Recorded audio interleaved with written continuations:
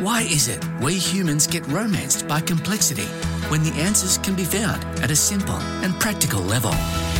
This is the Simply Practically Human podcast, where the human manager, Mark Labasque, features experts who have a track record in humanising workplaces, using simplicity and practicality as their go-to approach. It's all about getting back to what it is to be human and watch workplaces thrive rather than just survive.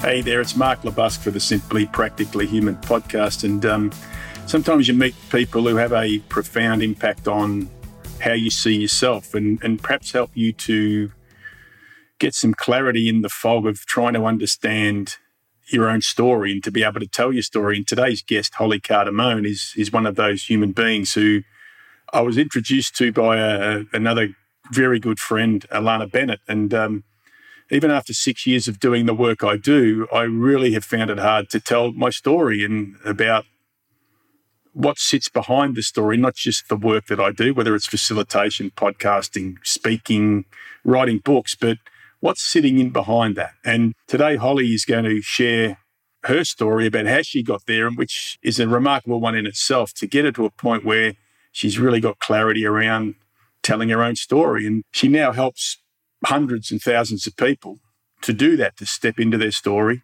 and also to, I guess, make them accountable to, once they've worked that out, is to share that out there with the world, because that's one of the great challenges we have, even if we've got some clarity on it, is that concern about how will we be seen, how will we be judged if we actually start to share and tell our story with the world.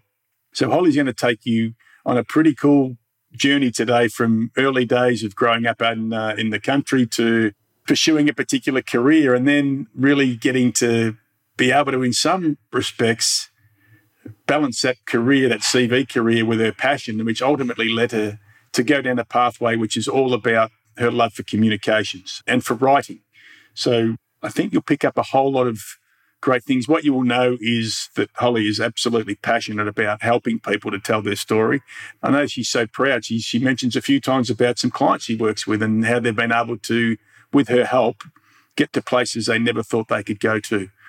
Her simple and practical tips today will be just that, simple and practical. And one of the things she picks up, which is a quote from Hemingway, which is clarity over clever. So she'll talk a bit about that as we go through. If you are someone who is struggling to tell your story, whether it's your own personal story or maybe it's the story of your team or your department or your organisation, those wonderful things that you are doing and that value that you're bringing, this podcast is really going to help you with that. So sit back, have a listen, and we'll catch you at the end. Today I'm joined by communication specialist and writer, Holly Cardamone. Holly, thanks for joining me. So excited, Mark. So happy to be chatting to you. As I am happy to be chatting to you, because I've learned an absolute shitload from you and this whole idea, which we're going to get into today, about telling your story and sort of putting yourself out there. Now, I know that one of my former guests on here, the amazing Alana Bennett, introduced us, and I'm sort of into this connection piece. So I'd like to start with your recollection of that sort of first connection and first impression. How'd that go for you? Of my first impression of you? Yeah, I should have been a bit more succinct on that, yeah.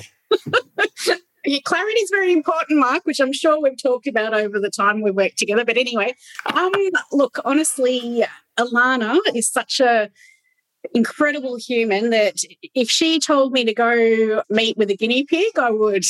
That's how I hold her in esteem. But obviously I did my research. I had a sneak peek around your content and your website and the articles that you've been writing, and obviously ridiculously clever. And as you know, I'm trying really, really hard just not to swear, so I'll just add the AF to the end of that, clever.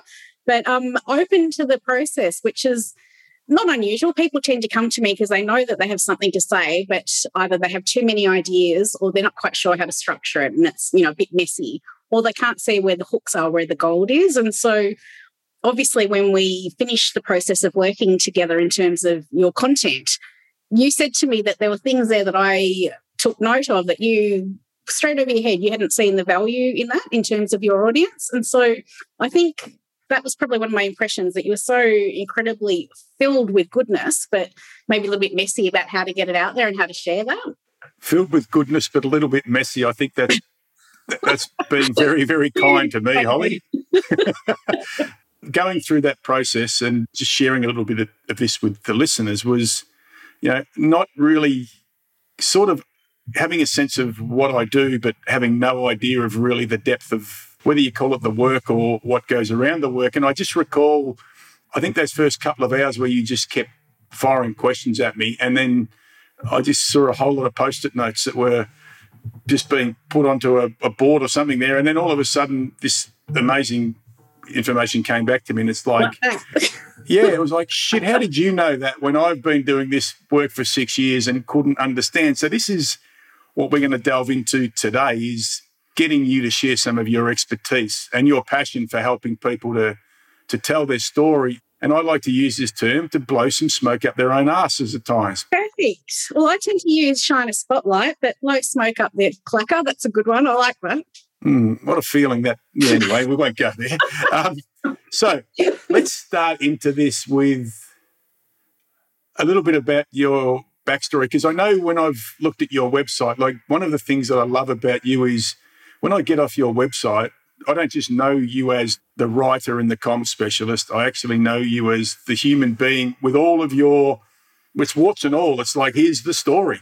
Now, that's such an important thing for someone who helps other people tell their story. Can you share with the listeners a little bit about your backstory and how you've ended up where you are?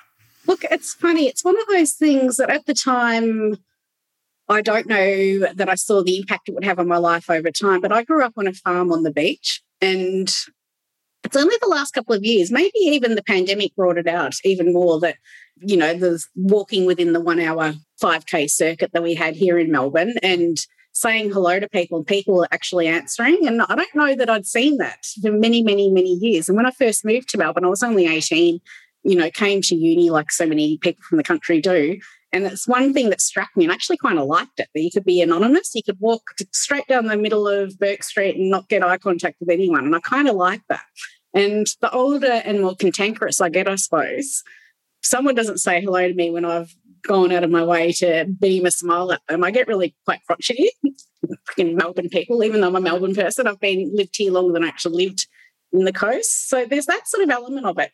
My first job, Mark, was at a beautiful fish and chips / ice cream parlour in a beautiful coastal village that, exploded over summer, and I was scooping out ice cream. Second job was cleaning dentures in a nursing home, which wasn't quite so blissful, I'm sure you can imagine. Wow. And so my first degree was in nursing, and I was always going to do an arts degree, wanted to be a writer from day dot. I had an incredible English lit / careers counsellor pull me aside, teacher, and basically told me I had no life experience and writers need life experience, which was true. Surfer girl growing up on a farm on the beach, didn't know a lot about the world. And so she said some sort of health degree, and my marks would have got me into OT, but I felt like that would attract me into a career because it was, quite a commitment. So instead, not to be disparaging, but I chose nursing because I thought that's a really good plan B. Work anywhere in the world, always have access to a job, basically, while I pursued other things. And that's what I did. Did 4 years of a degree, absolutely had no passion for, dragged myself through it. It was really tough doing something you knew your heart wasn't in. But what I really, really loved was people, and my teacher was right. Sitting on people's beds, accessing them at their most vulnerable, stories like you can only imagine.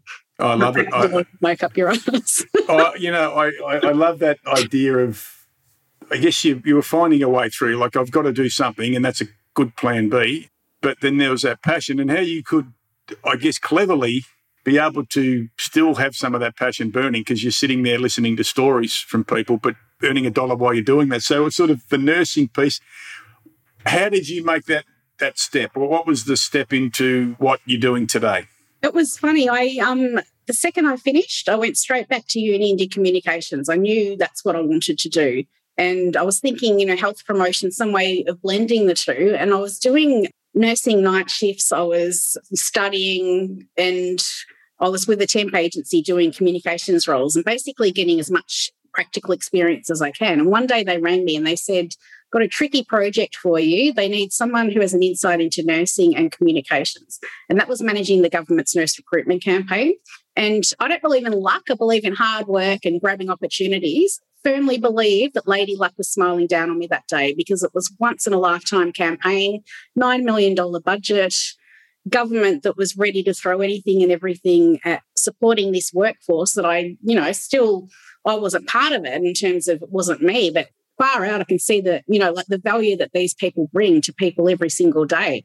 Amazing. So that's how I basically went straight into a full-time communications role, and a massive one, given a team and, highly lucky, but also grabbed it with both hands, absolutely shitting myself, but it was amazing. I was told I'd be lucky to get 42 nurses and state needed 1,200. We got close to 1,800 in a really short time frame. And I think in terms of communications and what we talk about, Mark, knowing your audience, these were people who desperately loved their career, their vocation. They were incredibly good at it. We're talking university educated people in the most part, but they'd been driven out of a system and they wanted to get back. They wanted to be nursing. They wanted to be in ICU units. They wanted to be using their skills and their expertise. So it was just tapping into the messages that would connect them back to their core, basically. I love it. This thing about luck's an interesting one too. I have what I call my stop story, is that I'm just lucky. But if you get underneath that, it's not really luck. There was a point in time or a moment in time where you're in the right place at the right time. Obviously, people saw something in you that maybe you didn't, maybe not seen as much at the time, which would help. The other thing I want to say quickly there, I love the way that you stopped yourself from dropping the F-bomb before when you went far out. It's okay if it comes out every now and again. We can accommodate it on the podcast, so just don't worry about that.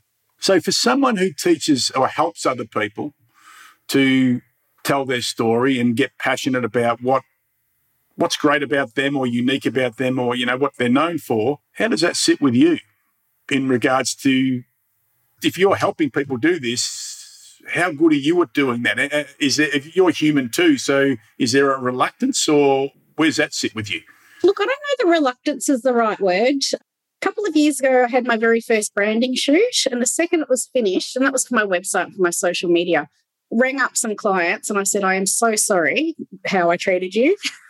I'm much more comfortable with a clipboard at the back bossing people around than I was in front of the camera, head down and out, tilt your pelvis, twister, all that sort of stuff. So, and I think when you're in the role of putting the spotlight on others, it can be quite uncomfortable. And I know how you feel about that. And it's something that I embrace a lot more. The other thing that I did, I rebranded Blue 51 7 years ago. And before that, I had my business in my own name and I stripped that back. I wanted a bit of distance between myself and my business. And so for the first year of that evolution, everything I wrote was we.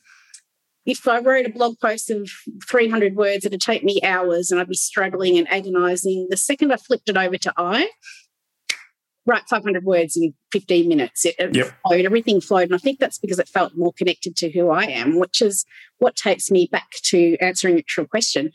Clear understanding of who my audience is and how I can be of support to them. So it's my story, but through their lens. And what you said before about my website, my email, very much market everything the way, you've experienced it. My pet hate is when you see someone online and they're all chatty and warm and vivacious and you meet them in real life and they're really quite stale. Well, what's not to attack anyone, but it's the other way around. You meet someone in real life and you love them, you read their stuff and it's like, boring and sedate and no warmth and no humour, and it's really hard to connect with them. So I think knowing who you are and what you do, that is really, really helpful. And that's what I lean in on. I love that. You just reminded me as you were saying that about, you look warm and all that, and then all of a sudden you meet them and they're cold and sort of stony faced. Here's a little reminder for people listening about your LinkedIn photos. Mm. Don't put up a photo from 20 years ago when you might look like Tom Cruise or Al McPherson or someone, and really, if you're the Tom Cruise one, you might be looking more like Jack Nicholson today, because I've seen quite a bit of that. You meet someone and you're like, Oh, shit, hang on. I don't think I'm talking to the right person. And that, I think there's some link to that with what you just talked about, is turn up as who you are. And here's the trap. I have a bit of a sense that we do these crazy things when I run workshops. I don't do it, but many facilitators do. You go around the room and you ask people what they do. And they're like, well, I've been 20 years in sales and I've generated revenues or I've taken out costs or I've built this bridge or whatever it might be. And it's like, that's sort of what our identities become. How do you help people get out of that, I am my CV, versus, no, actually tell your story, that you already told a great story about you finally got to your passion. How do you help people who can't get out of their story being their CV? It's interesting you ask me that. One of the things I sort of take to task, you've heard about the start with why concept, which of course is really important. But in terms of writing for your brand or telling your story or sharing your story, when someone is in need of something and you're the person to help them, they don't give a flying, what about why you do it. They want to know the how and the what and the who. So it's those sorts of elements. And then you can get to the why. So first tell someone that you can help them and how.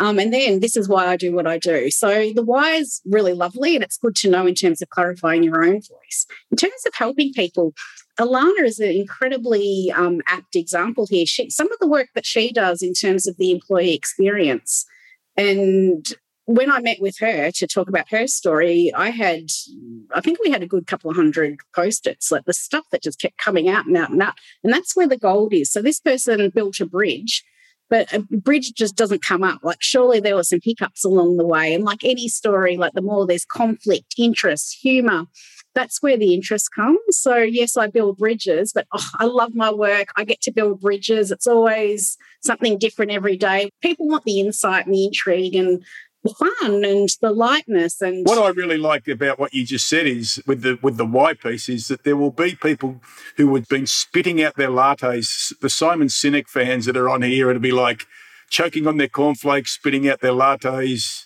because you've just basically said that you're wrong, Simon. We don't start with why. We should start somewhere else. And I'm a big fan of the why, but what you've said actually makes a lot of sense. Look, there's a place for why in your story. And I have a client who has a business that, looking through it, couldn't work out how the hell do I throw some money at you. And it turns out she sells products to help well-being, basically. But every single post was about her, and on her website, there was a tiny little shop here button, but it was about, the importance of well-being and why it was important to her. And that's lovely, but I need to know, how can I buy one of these freaking T-shirts? Yep.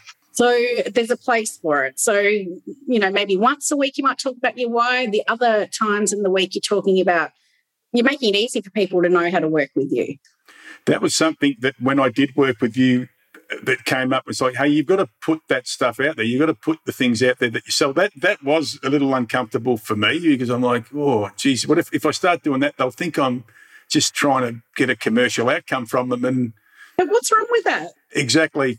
I just needed to just grow up a little bit. And I grew up as you were filling out those Post-it notes. Hey, why don't human beings spend more time on, we call the story of me? Why are they not doing that? A number of reasons. Number one, like I said before, they've either got too many ideas or not enough ideas, in that they can't see the value. In terms of people in organisations, I think there is a bit of a misconception out there that LinkedIn is just there for job seeking. So if they blow their own horn there and their manager sees it, oh my goodness. Whereas it's really a means to cheerlead that organisation. So it's something I think should be supported. In terms of spending time on building that story, I think a lot of people are in the day-to-day of living. And when you're running on fumes, the last thing you want to be doing is thinking about what your story is. You're living. But there's such value to it. And I have a client who is happily working in an organisation, happy as Larry. She's been working with me on her story, and she's been tapped on the shoulder twice in the last 3 weeks, both by people who have been following her journey online, seeing the work that she's put out. And she's writing on LinkedIn, she's writing on Medium. She doesn't have a personal blog. I haven't managed to talk her into that, but they're loving what she's putting out there. And one of the pieces was from last October. So it's a slow burn in terms of building your personal brand and sharing your story, but it's so powerful. What just came to mind for me then, Holly, when you were talking was that perhaps that idea of starting to change your mindset, that what you're sharing is in the service of others rather than just in the service of yourself. So have you got some thoughts around that? Look, there's a bit of a blend, obviously. So if you're trying to build a personal brand for whatever reason, there's a lot of people working in organisations with a side hustle that's speaking, or, they just want to do something beyond their 9 to 5 or whatever it is they're working. And so one thing I think is really, really important when you're telling your story and any sort of personal brand building, if you're using LinkedIn or whatever medium, there's 3 things. It's goal, audience, and message. So every piece of content you put out, what's the goal for this? Is it to entertain someone? Is it to educate? Is it to provoke? And obviously you're the master of that. Is it basically promo? This is how we can work together, which is all good. It's that balance.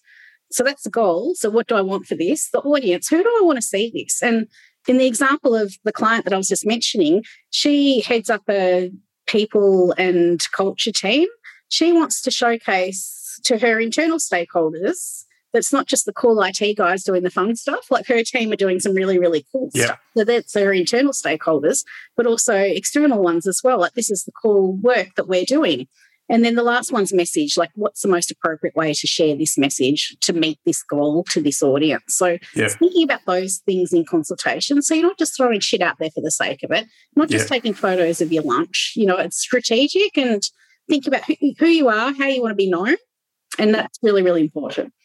Great tips around the message. And then when I think about, you said cheerleading before and maybe showcasing. So it's not just doing this work at an individual level. There's great opportunities in organisations to be able to build brilliant stories about work here, isn't there? Oh, gosh. And it makes you so much more attractive, I suppose, as an employer. If you have your team, your people sharing content that shows how smart they are, but also how smart you are as an organisation to be employing these clever people. So I think it's essential. Love it. I love it. So let's get into those 3 simple and practical tools and tips now. So we're sort of, I want listeners to think about this in a couple of ways, is that, you might be a manager and you're looking to, what I used to call with my team, I had what I called a brag sheet. Yeah, I love that. And it had a whole lot of things on that around not just what they'd done from a work perspective, but the things I'd seen from a human perspective, some of the passions that they had, the things they're doing outside of work. So we got a really good picture of maybe sometimes we're putting the wrong person into a piece of work because we've just looked at their CV rather than the fully rounded human being. So there's that. And the other side of it is, so you can do that as a manager for your people, but you've got to also do it for yourself. But at the same time, without getting caught up in overly self-promoting, perhaps where people start to look at you in a very different way. There's a bit of maybe a fine balance here. What would be 3 simple and practical tools and tips you could give to the listeners to help to sell their story, whether it's for others or for themselves? Look, the first thing, we've already talked about this, is remember it's not about you. Yep.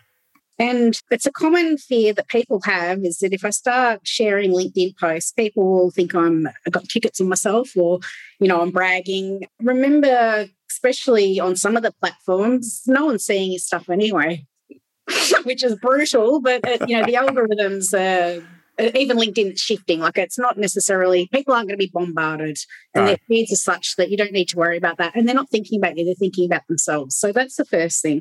And keeping that in mind, it's really important. I think keeping a brag book for yourself is really a great idea, not just for, the potential of what you could mine for your content strategy, but also for the fields. And, 1,000,001 gyms always have on their wall some sort of chalkboard of, yay, Holly lifted 120 kilos. It's never happened. But, it's that sort of stuff, yay, Holly just did 50 burpees. Like, that did happen. I'll hold that one. So it's about keeping that sheet. And then when you are thinking, I haven't posted on LinkedIn for a while, what can I talk about? And I can talk about, the link between lifting heavy shit and how I approach my writing. Like, you've got that in your mind. So keeping a logbook or a brag book, that's always good. That's a simple tip. Number 2, I suppose this can be a bit trickier because you're working through 50 million levels of bureaucracy. Have a company page, an active company page that's strategic, and get your people to be part of that story. So if you're in an organisation, you're writing something about your day and something, a fabulous meeting you've just had, you've just done something really fun and energising, you've learnt something cool, and then they can tag the company page and that brings it all together. Third one, I think, is be very aware of what you want to be known for. And this is something that we talked about. And when you have some clarity around that, and I suppose more importantly is what you don't want to be known for. And I have a client at the moment who's moving away from bookkeeping's been an arm of her business. She's got a massive business for a long time. She's wanting to move away from that. So we don't mention bookkeeping. Other clients who want to work with women in business, yes, they work with men, but they never, ever mention it. They don't market to it. So being very aware of what you want to be known for, and that way you can structure your content around that and not go rogue. And bonus tip, number 4, write like you speak. And that goes back to perception. And one of my pet hates is when I see someone write, I enjoy participating in team sports, because no one would ever speak like that. And I think a lot of people go into that, the second the keyboard comes out, they go into that Year 9 best essay, that sort of stuff. Well, the more you can strip that back, the better. It makes you more human, it makes you more accessible and relatable. And I have a client, he works for one of the Big Fours, and when he was writing his LinkedIn profile, he said something like, on a Friday night he enjoys a burger and I can't remember what it was, some sort of beverage. And it was like, who enjoys a burger? You love a burger. You love Bon Jovi. You love, like it's that, I enjoy partaking in a delicious burger on a Friday evening with my... Like your gin series on a Friday night. Aperitif, yeah. And I was not a gin drinker until January when we went to Tassie. So, part of my story on that is you shouldn't say no to things that you might enjoy just because you just want to be different. Unless it's illicit drugs or something like that. We weren't doing any of that sort of stuff down in Deloraine. So, hey, something that was interesting there that's triggered me is what you don't want to be known for is really important. And I think we spend a lot of time on, hey, what are your goals and what are you? And I listened to Craig Harper just recently, and he's Melbourne-based, and he just calls bullshit as he sees it. Luckily, he's going to jump on air at some point in time, but he just said, start thinking about what you don't want to do and start from there. So for me, when I left corporate, it was like I did want to start a business, but what I didn't want to do was ever go back into corporate. Yeah. That's what I said to myself, and it still sits there with me rather than all of the things I wanted to do. Some I have, some I haven't. I think that's a really important point. The other question I wanted to ask you is, those LinkedIn articles and those blogs that people have written and they're still sitting in their saved article file, and I speak to them at times and they go, I said, are you blogging? Oh, look, I've written 15 articles, but I just can't seem to hit the send button because I'm worried about what people will think. What's your advice for those people? Look, it's funny you say that because one of our mutual contacts this morning put up an incredible LinkedIn post, and I just sent a message saying, this is great, but please put it on your blog. Add an intro, add a call to action. It needs to live on your blog. And what do I say to them? Just do it. And it's like any muscle. The more you write, the better you get at it. You'll always have your core people who are around you who support you and will share it and encourage you. Just lean on that and just do it. Yeah. And here's a contentious piece, and this is just from my experience and observation over the last 6 and a bit years. This condition seems to afflict females more than males. Now, that's what I've seen, because when I catch up with people for coffees and they're like, hey, we love reading your stuff, and I'm like, hey, what about you? Yeah, I've written stuff, but it's not quite right yet, or my program's not quite right, or this is not quite right. Do you have any sense around that? But you're someone who's obviously female, but put yourself out there. But do you notice that, or do you think it's... Well, it's funny you say that, because I think the people, like a big part of my work, Mark, I write the communications plan. I have people that I then mentor, which is basically holding them to task to write it, send it to me for a bit of cheerleading and, maybe tweak this section. You've missed, I'm so familiar with their content as well. And then it's that sort of accountability, but also support to get it out there, to take that next step. And plus, I tend to only work with people who are ready to tell their story. That said, I have a ton of people that I've written content plans for that I'm ringing saying, I haven't seen your posts. Why aren't you tagging me in this stuff? how can I help you? And I think definitely with people in corporate spaces, and I can't really speak to the male-female thing, but I think there is that perception of if I start putting stuff out there, my manager's going to be thinking I'm looking for something else. Yeah. And obviously that trust issue is massive, which speaks to them as a culture. Yeah, that's interesting. Yeah, because most of the people that I should have, again, been more clear than what I was, but most of those people that I've been talking to have been people who have gone out on their own. It's just like, I'm just a bit worried about putting myself out there. And I'm like, what the hell are you doing out here then if you're not prepared to put yourself out there? So interesting. I have had clients that will come from massive organisations where they've had to, before they can so much as go to the toilet, go through 50 million levels. Yeah. And they struggle to find their voice. They are the ones that will use the we, wanting to be seen to be bigger than what they actually are for whatever reason. So they're often the ones that have struggled. It's a bit of a hangover from their corporate days that they need to let go of. I love it. So thank you for sharing your thoughts around that. And it's just maybe in my head about the gender thing. Simple versus complex. My view is that we try and make things complex rather than keeping it pretty simple. But that may not be your view. Do you have a view around, if you do, why we chase the prize of complexity when we can do things pretty simply? There are probably a few reasons for why, but clarity over clever for me every time. And, think about the last, like networking, for example, you meet someone and of course they say, what do you do? And there was someone I met at a networking event and they rolled out this spiel that was they help wholehearted solo femalepreneurs tap into their unique blah, blah, blah. And I just said, but what do you do? And then they repeated this speech at me and I said, but, and then I did well, how do you do that? They were a palm reader. And straight away I said, just lead with that. That's fascinating. The whole goal for any sort of elevator pitch or, who am I, what do I do, is to entice someone to say, tell me more. So the more overly complicated and clunky you make it, the less people want to engage with that. So if she had said, I'm a palm reader, I would have been, oh my God, how did you get into that? What do you do? Who do you, it's inviting. There was a big trend from the US a few years ago for personal branding to have these ridiculously extensive, wordy statements about who you are and what you do. And you can see it on LinkedIn too, Mark, when you see someone's name and what they've got behind that, their headline, and it's, just tell me what you do. Come on, this is ridiculous. I think people may be wanting to be seen to be smarter than what they actually think they are, which is really, really sad. Throw in some big words, it makes you look clever, and it doesn't. It just makes it really, really hard for people to access what you have to say. So, Hemingway was right. Go for clarity over clever every single time.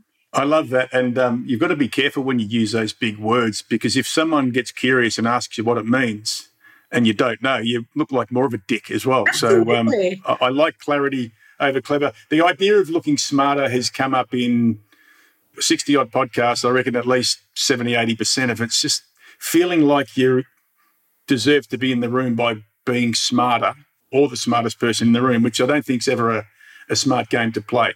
All righty, let's wind this up with where people can find you. Look, as someone who has been a client of yours, here's my chance to blow some smoke up your backside.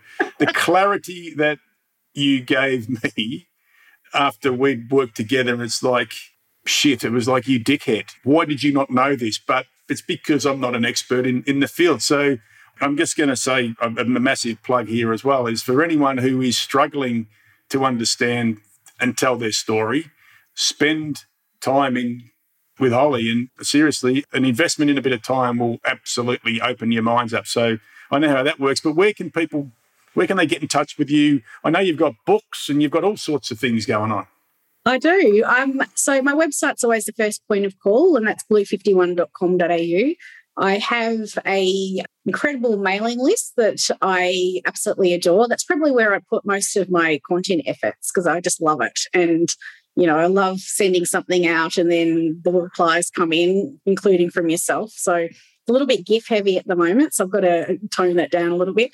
Obviously on all the platforms as Blue51. And yes, I do have a book. That's it right behind me. So that's Tell Your Story. And that's basically a handbook to help you get not so much out of your own head, but get out of your own way. And just it's the tools, the practicals about, how to be communications director of your own brand, really. I love it. So these are the places to go to. I love your, I don't know what do you call it? Is it an email or a newsletter, that piece that you write? What do you call it? I just call it my email, which is what we talked about before about audience. It feels like I'm sitting down and having a chat with a mate, and that's my feel for it, and that's how I approach it. Because it's one of those ones that when you get to a point like I do, when you're waiting for it, it's like, when's it coming? And then you get it, you read it, you're like, yep. And that's been helpful to help me when I write my monthly one, to go, just keep being bolder and write it like you sound, like a Bogan from Mildura. Well, my vibe is obviously communications and some word nerdery, some specialty in there. So something tangible you can take and apply to your own brand. Bit of pop culture references, never killed anyone. So it's fun. I want it to be a fun addition to people's inbox. That's my goal for that. I like it. So check out the website. Check out Holly's book as well. If you're a little bit like, I don't quite know if I'm ready to have the chat, get the book and have a read of the book, and then go and work with The Real Deal, because that'll be good for you. Hey, Holly, thanks for coming on, and thank you for not getting to the point where you said you were worried you were going to drop the F-bomb. I did well, didn't I? You did exceptionally well. Great to have you on the podcast. Thank you. Thanks so much, Mark. Wow. Every time I get the chance to speak to Holly, I come away a hell of a lot more wise about the importance of telling my own story and getting really, really clear on it, and why I need to be looking at it more from the clarity perspective and the clever perspective. And, great example that Holly shared on the podcast today about when she asked someone what they did, and they went into a spiel that I think they've most likely picked up from some branding guru, which left Holly more confused than being clear about what was done. And then when that person got to the point, then they could start having the conversation about telling the story. It's really an incredible thing. And I think we all get caught up with that. And maybe it's a bit of a run over from CVs and our time in creating our LinkedIn profiles and how we think they need to look to make people become impressed about us, and dialing that down. And it's one of the things that Holly helps people do. Dialing that down into a very, very clear message is a better way for you to be able to sell and to tell your story. Some of the things that hold us back that she talked about, just that worry about how we'll be seen, that reluctance to push the button on that blog or that LinkedIn article or whatever it may be, because we're worried about maybe our own existence if we are still working in an organisation, how we'll be seen by our managers or others in the organisation. And I say that's not just something that people who are still in organisations are afflicted by, because we did talk about even people out running their own businesses find it difficult to share their story. I loved her reference to cheerleading and showcasing, and there's some great opportunities for you to be your own cheerleader, but also to be the cheerleader for your team and for your organisation in just spending that time in sharing stories. Create your own brag book. Create your own individual brag book or your brag sheet. Create your own team brag sheet. Those things that you're known for, that's unique about you, that make you great. And try not to get too caught up just in the technical work stuff, but on what you're doing there. I think it's a really important one. And I love this idea. She actually gave us some extra tips. What do you want to be known for? So if you find it hard to talk about what you're great at or what makes you unique, maybe talk about what you are known for or what you want to be known for, and it might make it a bit easier for you to do that. I hope after this episode you're all encouraged to sit down and start to get underneath that surface level story that you have, which is usually, again, related to your CV, what you do, what you've been trained in, what your qualifications are, and then dig underneath that and start to look at what's going on behind that. What do I actually do? What's my passion? How did I get to this place? And I guess finally finishing up with for those who are massive Simon Sinek fans, which I've been one over time, perhaps not as much as I used to be, but perhaps we shouldn't start with why. Perhaps, as Holly said, we should start somewhere else. Make sure we incorporate our why somewhere along the way, but not always start with that. Hey, I'd love you to share, if you love this, I'd love you to share this podcast with your friends. Recommend it your friends to have a listen to it. I'd love you to write a nice review for me and post it up. Subscribe to the podcast, do whatever you want, but I'm going to keep bringing you some simple and practical tools and tips to be not just a better manager, but a better human being. And I'd love you to share it with the world. But until next time, keep it simple, keep it practical, and keep it human. Bye for now.